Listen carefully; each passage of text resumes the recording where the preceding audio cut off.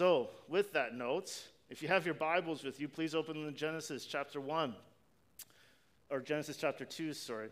As we continue on in our sermon series looking at the gospel in Genesis, it's in page 1 of the blue Bible in the chair in front of you, but there's a few prefaces and other pages that are in front of that.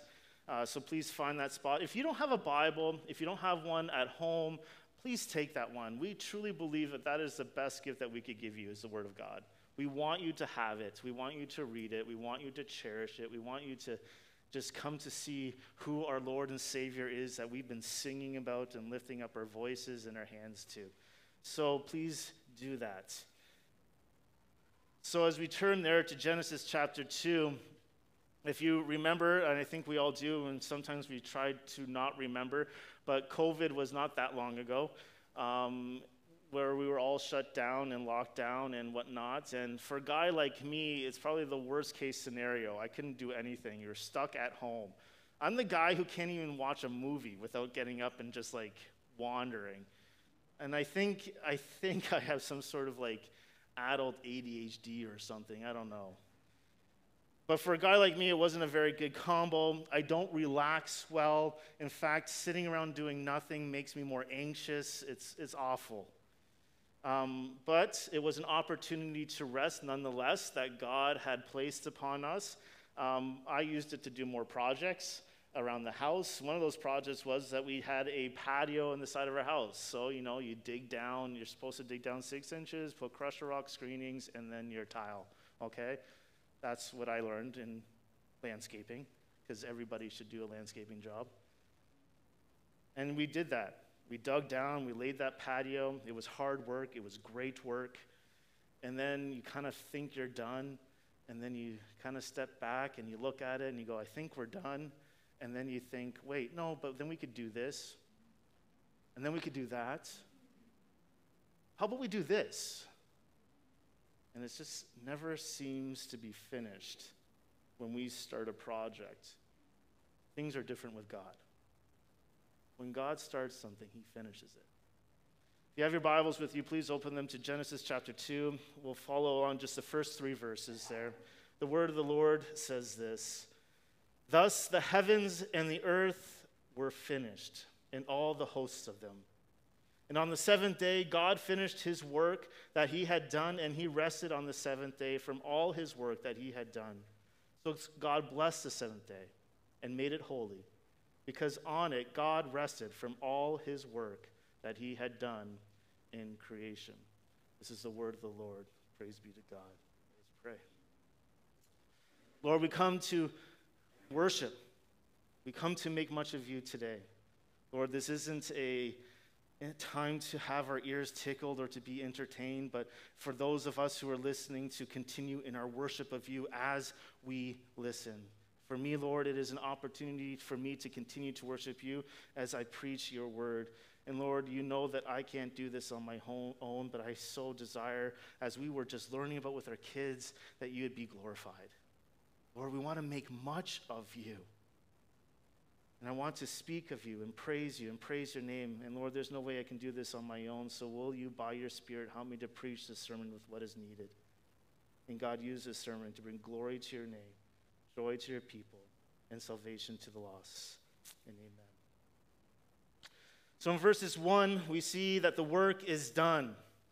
Thus, so, the writer says, with the pinnacle of creation created, everything is now finished. Humanity has been created, and the only one who we were the only ones created in the image of God that Pastor Chris talked about last week. But as we see in Genesis 1, verse 31, and God saw everything that he had made, and behold, it was what? Very good. And there was evening, and there was morning, the 6th day. And as we look at creation, this is an amazing thing that we need to think about as we fixate upon this, because a quick little reminder with Genesis 2 is that this was written before the fall, which means everything that we see here that is happening is not an outcome of the fall, but before the fall. So when God is calling us to do something, or how he's structured to do things, or whatever it may be, what we see here and the example that we see here is something that God exhibits for us, exemplifies for us before the fall. We were created to rest, as we will see. But as God looks at his creation, we got to think about it through the perspective of how God sees it, and then be snapped back into reality, because as we look around in our world today, things aren't very good. I don't know about you, but when I look out in the world or read the newspaper, I don't see a very good creation. But when God at that moment stepped back, he saw that it was very good. When he finished it, it was finished. And what we will see in those very words, when God says it's all finished and he says that it is very good, it is very clear that God is not to be blamed for the mess that is happening in our world today. Because when he made it, it was very good. But at the same time, we also see that creation is still good. Yesterday, I had the opportunity of walking and spent the whole day outside, enjoying the weather, the sun. I think I got a little sunburned, which is like the redhead problem of the world. But I think of 1 Timothy 4:4, which says, "For everything created by God is good." But it was also finished, as we see. So God, with the end of those 6 days, everything has been finished. Everything that has been spoken into being is now been completed. It has come to an end.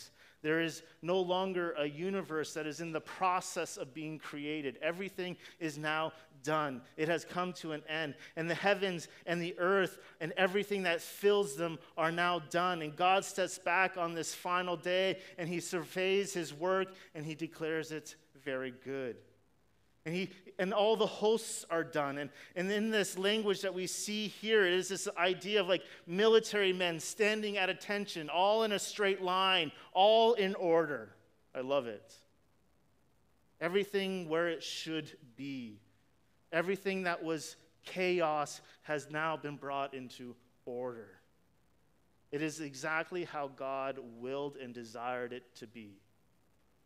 This is the hosts that is organized in a disciplined body, and every star and every blade of grass and every creature, yes, even creepy things, are all in the right place, all in the right order.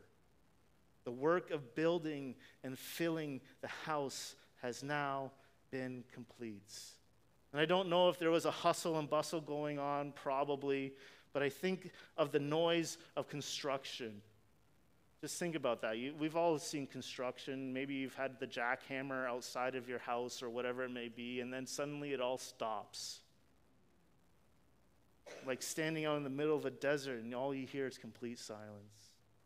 And like a construction site that suddenly has the power tools turned off. And we ask a question. When we look at the Bible, we need to always ask this question, is what are we learning about who God is as we look at this? So let me ask you this.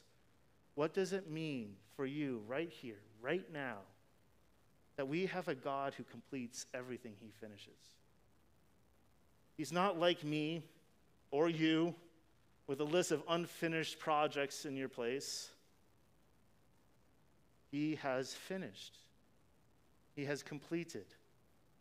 There is nothing more to be done. All creation is now done. He doesn't step back and think, I wonder what could be added to this. I know I was just supposed to replace the electrical outlet, but, maybe there's something more. It was completely finished, and it was very good. From the beginning of time, we learned that we have a God who will finish exactly what he will finish. If he had made a promise, he will fulfill it. And in Genesis 3, we will see even a promise made. And through the Old Testament, we will see promises and signs pointing to the one who will fulfill it. In the Gospels of Matthew, Mark, and Luke, and John, we will see Jesus, the Son of God, God himself, adding to himself humanity, being born of a virgin, just as it was promised. Growing in the stature and wisdom of both God and man, and proclaiming the message of repentance and belief in him. Dying on the Roman cross for his people's sins. And on that cross, he cries out, "It is finished." When our Lord and Savior died on the cross with those final words and said, "It is finished," what do you think he meant by it? Is there any more work to be done for salvation? Did he mean that there was some sort of work that you had to do? Something extra? You got to hustle a little harder to win favor with God? No. It is finished.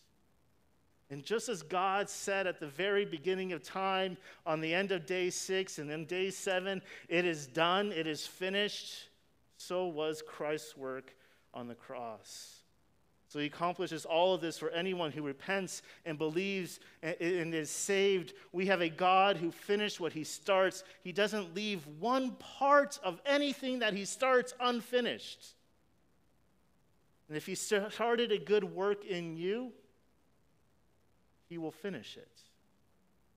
Brothers and sisters, if you've repented and believe in Jesus Christ as Lord and Savior, God has began a good work in you. And if you're sitting there right now, wondering if you'll ever get it right, in this life you probably won't, let's be honest. But there's a promise that one day you'll be with Christ, where everything will be finally finished. If you've ever wondered if you've finally fully grasped the wonders of our God, if you've ever struggled with the sin that you just seem to always struggle with, if you ever see yourself as God has seen you, just as sure as God who finished creation, he will finish the good work in you. Our God is, as Hebrews 12 verse 2 says, the founder or perfecter. In the King James, it uses the word finisher. He is the one who makes possible the successful completion of our faith. He did all of what is needed for faith. It is why we can have the same confidence that the Apostle Paul has as he writes to the Philippians in Philippians 1 verse 6. "And I am sure of this," he says. That's pretty confident. "That he who began a good work in you will bring it to completion at the day of Jesus Christ." Just as sure as God finished all of creation, he will finish what he has began in you. But because we know that God will preserve his people based on his own grace for his people, God's good work in us should also push us and motivate us to keep working out our salvation as we are constantly being sanctified, being made more like Christ. And what God began will be finished on that last day. It's on this day that he will return in glory to raise his people from the dead. And when we will give him praise and glory forever, he will finish what he started. So it's important when we look at the text and when we study the Bible to ask that question, what are we learning about who God is? And I see a thread through the Old Testament all the way to the New. God always finishes what he starts. Just imagine, you forgot to put a nose on Adam or something. Right? Our God finishes what he starts. And from creation to our salvation, he will finish it. And as a painter or an artist or a construction worker or a craftsman steps back and sees the work of their hands, so does God. He has finished his work. And as sure as he finished the work of creation, so he finished the work of salvation for all of those who repent and believe. And more than that, he will finish the good work that he begun in you. As God, he shows us his very character in creation, but also sets us an example, as we see in these next few verses. Because in verses 2 to 3, we see an example of rest. As I was alluding to, when you've finished a project, what do? Generally, we kind of go and sit in the lazy boy, put our feet up and go, that was good. Or we might enjoy it. Like when I was building the patio, we enjoyed it. We sat on it and we enjoyed it. You rest from what you've been doing. And like when we completed that, we take time to enjoy it. We share it with others. And that's what we see God doing right here. Verse 2, and on the seventh day, God finished his work. In the Old Testament, there are two words for work. One word talks about unskilled labor, right? That's a word that you would use to describe me doing like tool and die work or carpentry or something. It might work. It won't look pretty, right? It looks unskilled. Not very nice. But the second word there is talking about skilled labor, like a craftsman making a beautiful wood chest, or a painter painting a beautiful picture, or a skilled electrician making those wonderful straight lines that go right into the box and it looks beautiful and in order. Not like my box, which is like wires all over. It's okay. No one's dying. I didn't do it. Or like a tool and die worker with the precision to make tools. That's the word that's being used here. God is the skilled worker. He has finished his work doing what only he can do. And he steps back, he looks at his work, and he says, yeah, that's good. Very good. And even though there seems like there's a little bit of division happening here with these chapter breaks down, in the original text there actually isn't. The conclusion of day 6 is now happening right here on day 7th with God resting. And he rested on the 7th day. In the Old Testament, part of the law is something called the Sabbath.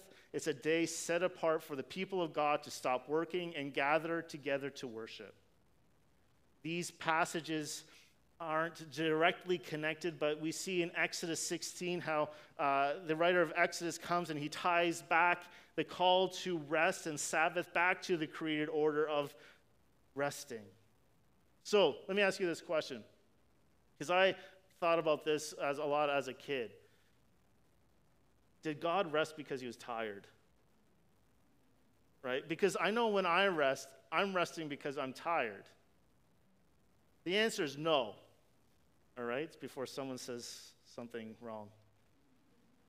He didn't rest because he was tired like you and I from a hard day's work. He rested because his work was done. But what we see is God setting an example for you and for me. We see how God has ruled and subdued creation and then calls humanity to do the same. We see how God fills the earth and tells humanity to do the same. And now we see God rests and tells us to do the same. God sets an example for humanity to imitate. There's an example of rest that the creator of the universe has made for his creation. One day that is separate from all the other days. But did God say he stopped all his work? No. What does the text say? It says that he stopped from the work that he was doing. It didn't mean that he just suddenly stopped being God. There was that one day. Because God's word's very clear. Even at this moment of time, he is upholding the universe. So if God stops upholding the universe, what happens? Everything reverts to the chaos that was before.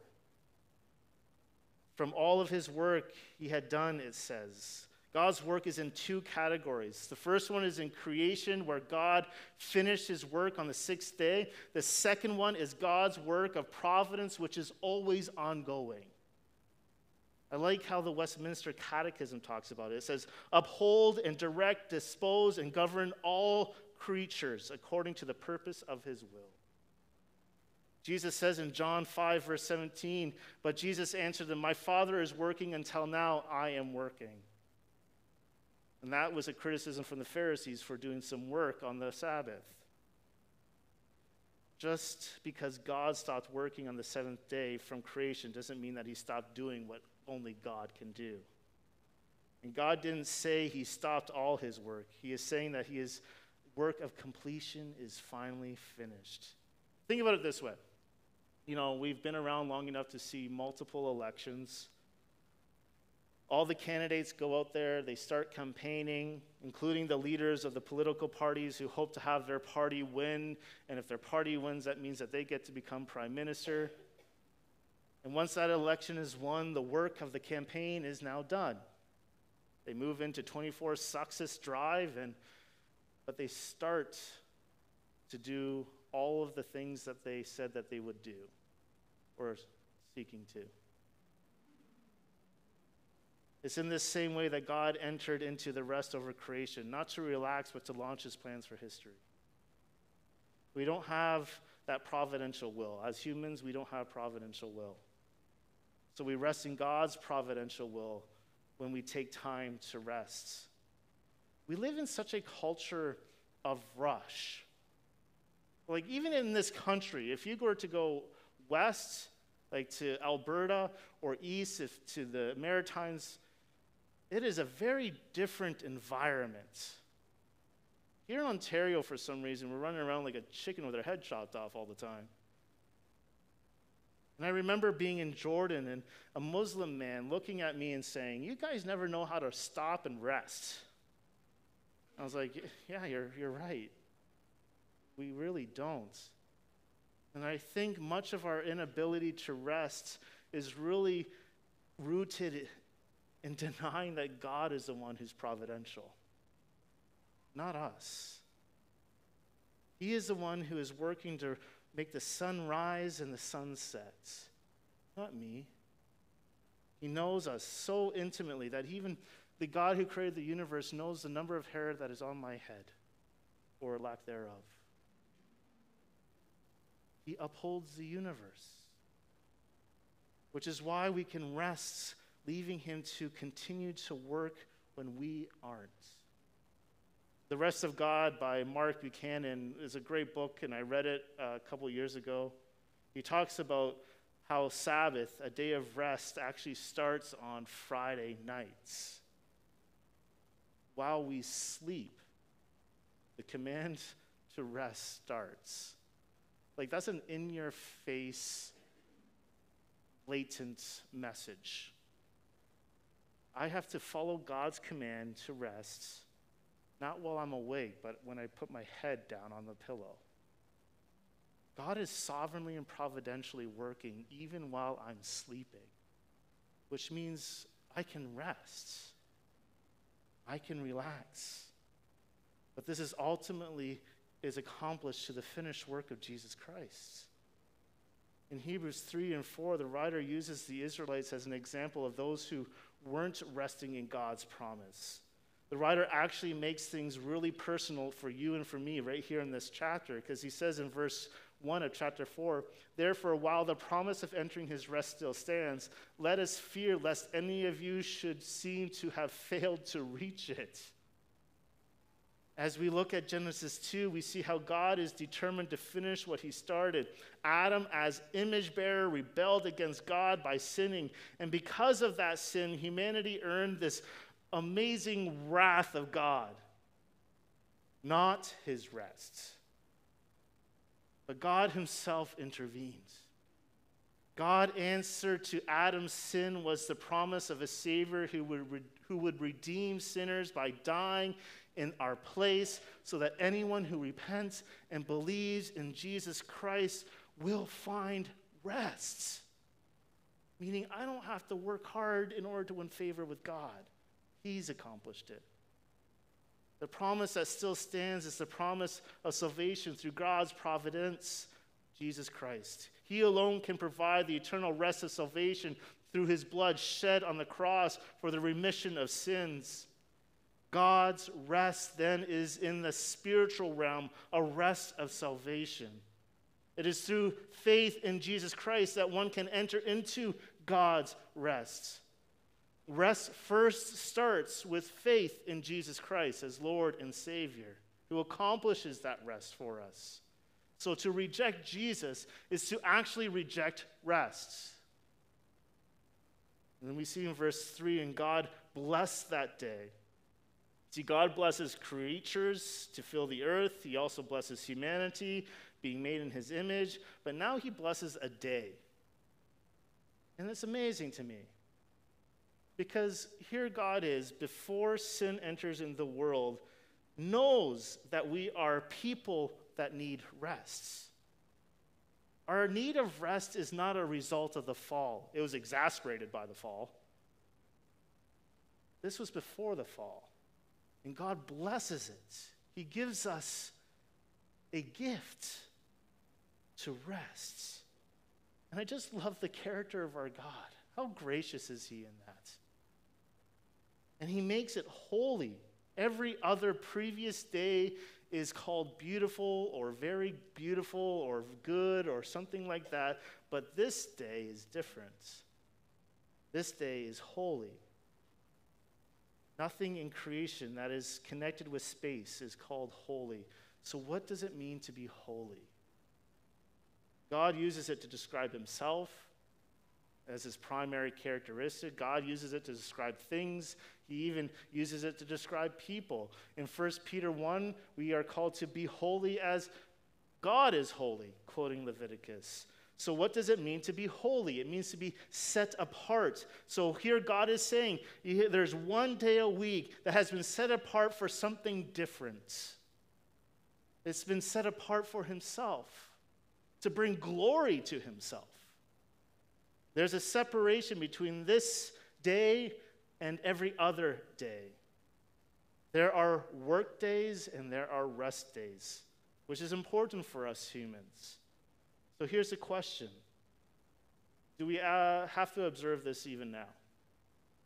And I would say yes and no. No, because we are no longer under this law, the Sabbath, because Christ fulfills it. We just read this in Hebrews 4. But also yes, because God gave us this example of rest before sin. By observing this day as holy, we are imitating our Creator's example. He created us. The same God who created the universe knows us intimately enough to say, Nate, you need a day of rest.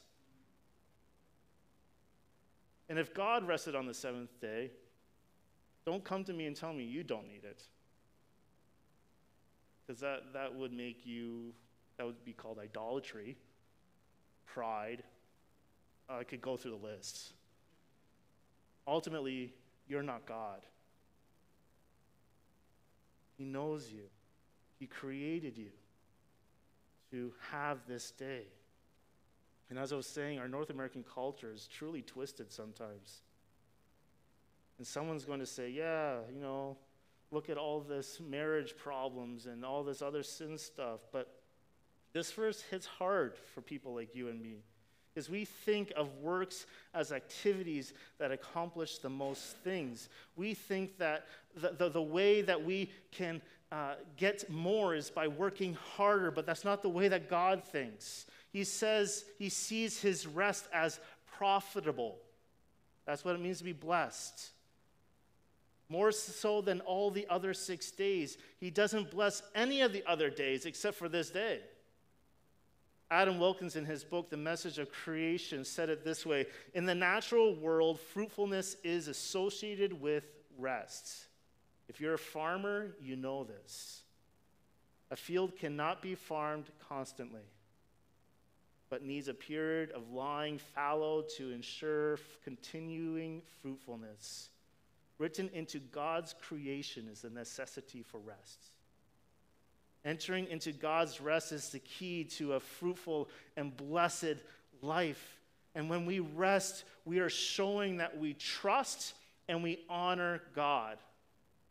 Because he's the one that makes the sun rise and the sun sets.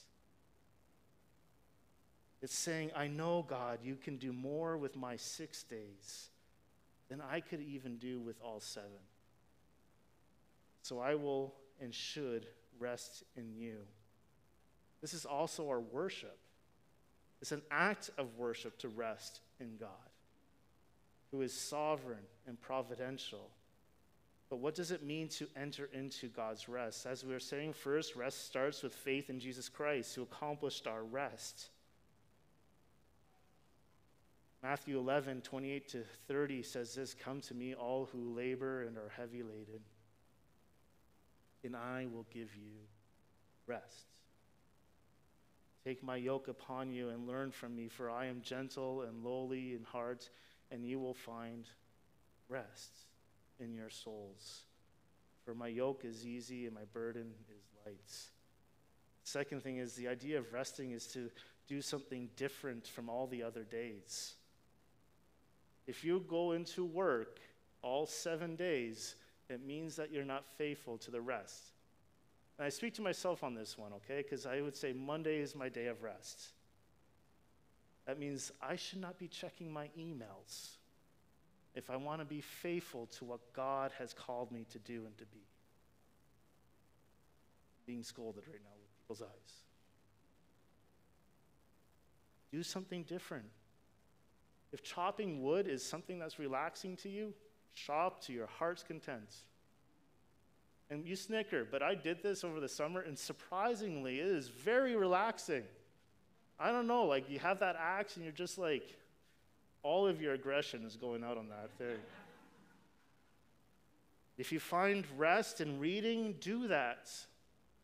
But keep things in tension. Popular Science had an article called, "For Adults, Habitual Binge Watching Correlates with Instances of Depression, Disturbed Sleep, and Even Addiction." That was the title. Relaxation is not about sitting on your couch and watching 5 hours of TV. Okay? Our non-saved world says that it doesn't work. And God would say the same. We're called to rest in Him. I'm not saying don't watch TV, okay? Please, someone not quote me on this one. When we take time to rest, it's like saying, I know, God, you can do more in those 6 days than I can do in 7. This is my act of worship. So what do we do when we worship, when we rest and we worship in our resting? Well, the first one is this. It means we gather with God's people. That's why we gather together. I was talking with a brother of mine and how much of a means of grace it is for my soul to hear God's people sing. I closed my eyes even as we were singing. I think it was "Blessed Be Your Name." I was like, man, you guys are loud. I was like, praise God. Sing louder. Let us fill up our hearts and our souls. Blessed be the name of the Lord in the dark times and the good times. And I know some of you are singing those songs with tears in your eyes. But we gather together. We were created to worship together. When we gather together, it also is testifying of our final rest. Think about this. Our gathering together is just a snapshot of what is to come. When we are in heaven, well, not in heaven, it's actually new heavens and new earth, but anyways. And all tribes of every nation, all tongues are gathering together to sing, "Holy, holy, holy is the Lord God Almighty." Over and over again for all eternity. And we're like, that's going to get boring. I don't think so. Like, how else do you describe God? For all of eternity. Sing, "Holy, holy, holy." So if this is a boring time for you, you might want to think some things over. But we get to testify of that final rest we have. When we rest, it shows how we find our refreshment and enjoyment in God. Take time to stop the things that we do throughout the week, and like studying or construction or meetings, and rest, be refreshed. Set this day apart to enjoy God and bring Him glory and to be with His people. Bring people and watch football.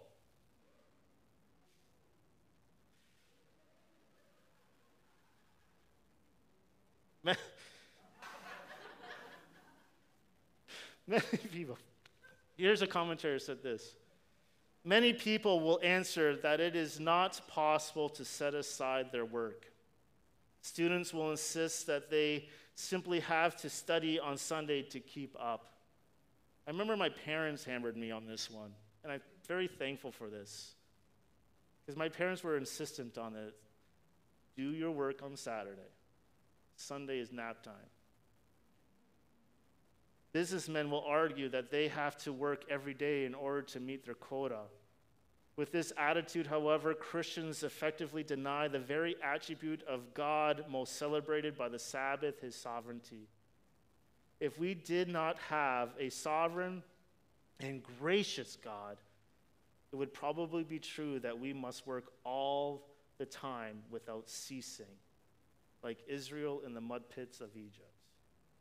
But we have a gracious and sovereign God who sets an example for us of what it means to rest. You know, Caleb and I were out with some friends yesterday hunting with some men, and we were talking about some projects in our houses, and it turned into big jokes because one guy said, I'm thinking of doing some work in my shop and spray foaming the shop. And we all looked at him and said, that's a bad idea. Don't start it. Because it's never just spray foaming the walls. It's like, oh, let's do some electrical work. Oh, that could be a new window. Oh, how about concrete? Oh, and it just keeps going. It's like my patio, never ending.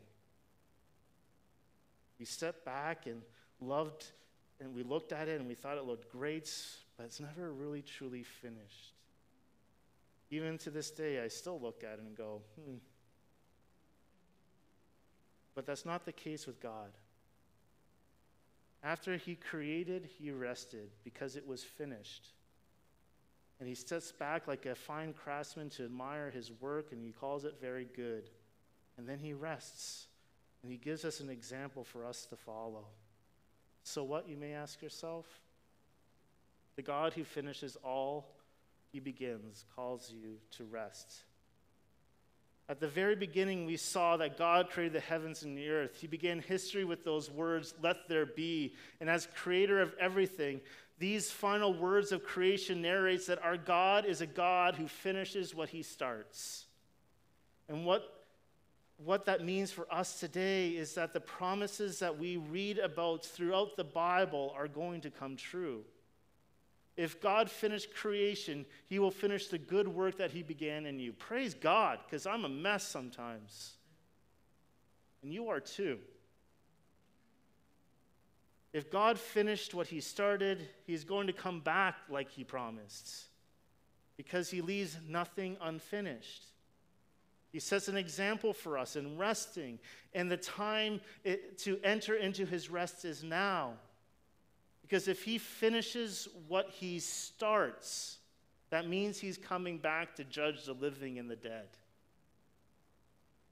The question is this: what are you resting in today? Who are you resting in today? Because Jesus is Lord, and he will return to finish our salvation when those who have faith in him will enter into eternity of God's holy and blessed rest. Take time also to smell the roses. Go for a hike, a walk, chop some wood, go to the park with your kids, go hunting, read a book. Whatever you need to do to unwind, do that and bring glory to God in that process, knowing that you can step aside from the hard 6 days of work, knowing that God is still sovereign in the seventh. Do something different. Do you desire rest? Then come to Jesus. As we look at this passage, we see how God is determined to finish what he started. Adam screwed up royally. There's no way around it.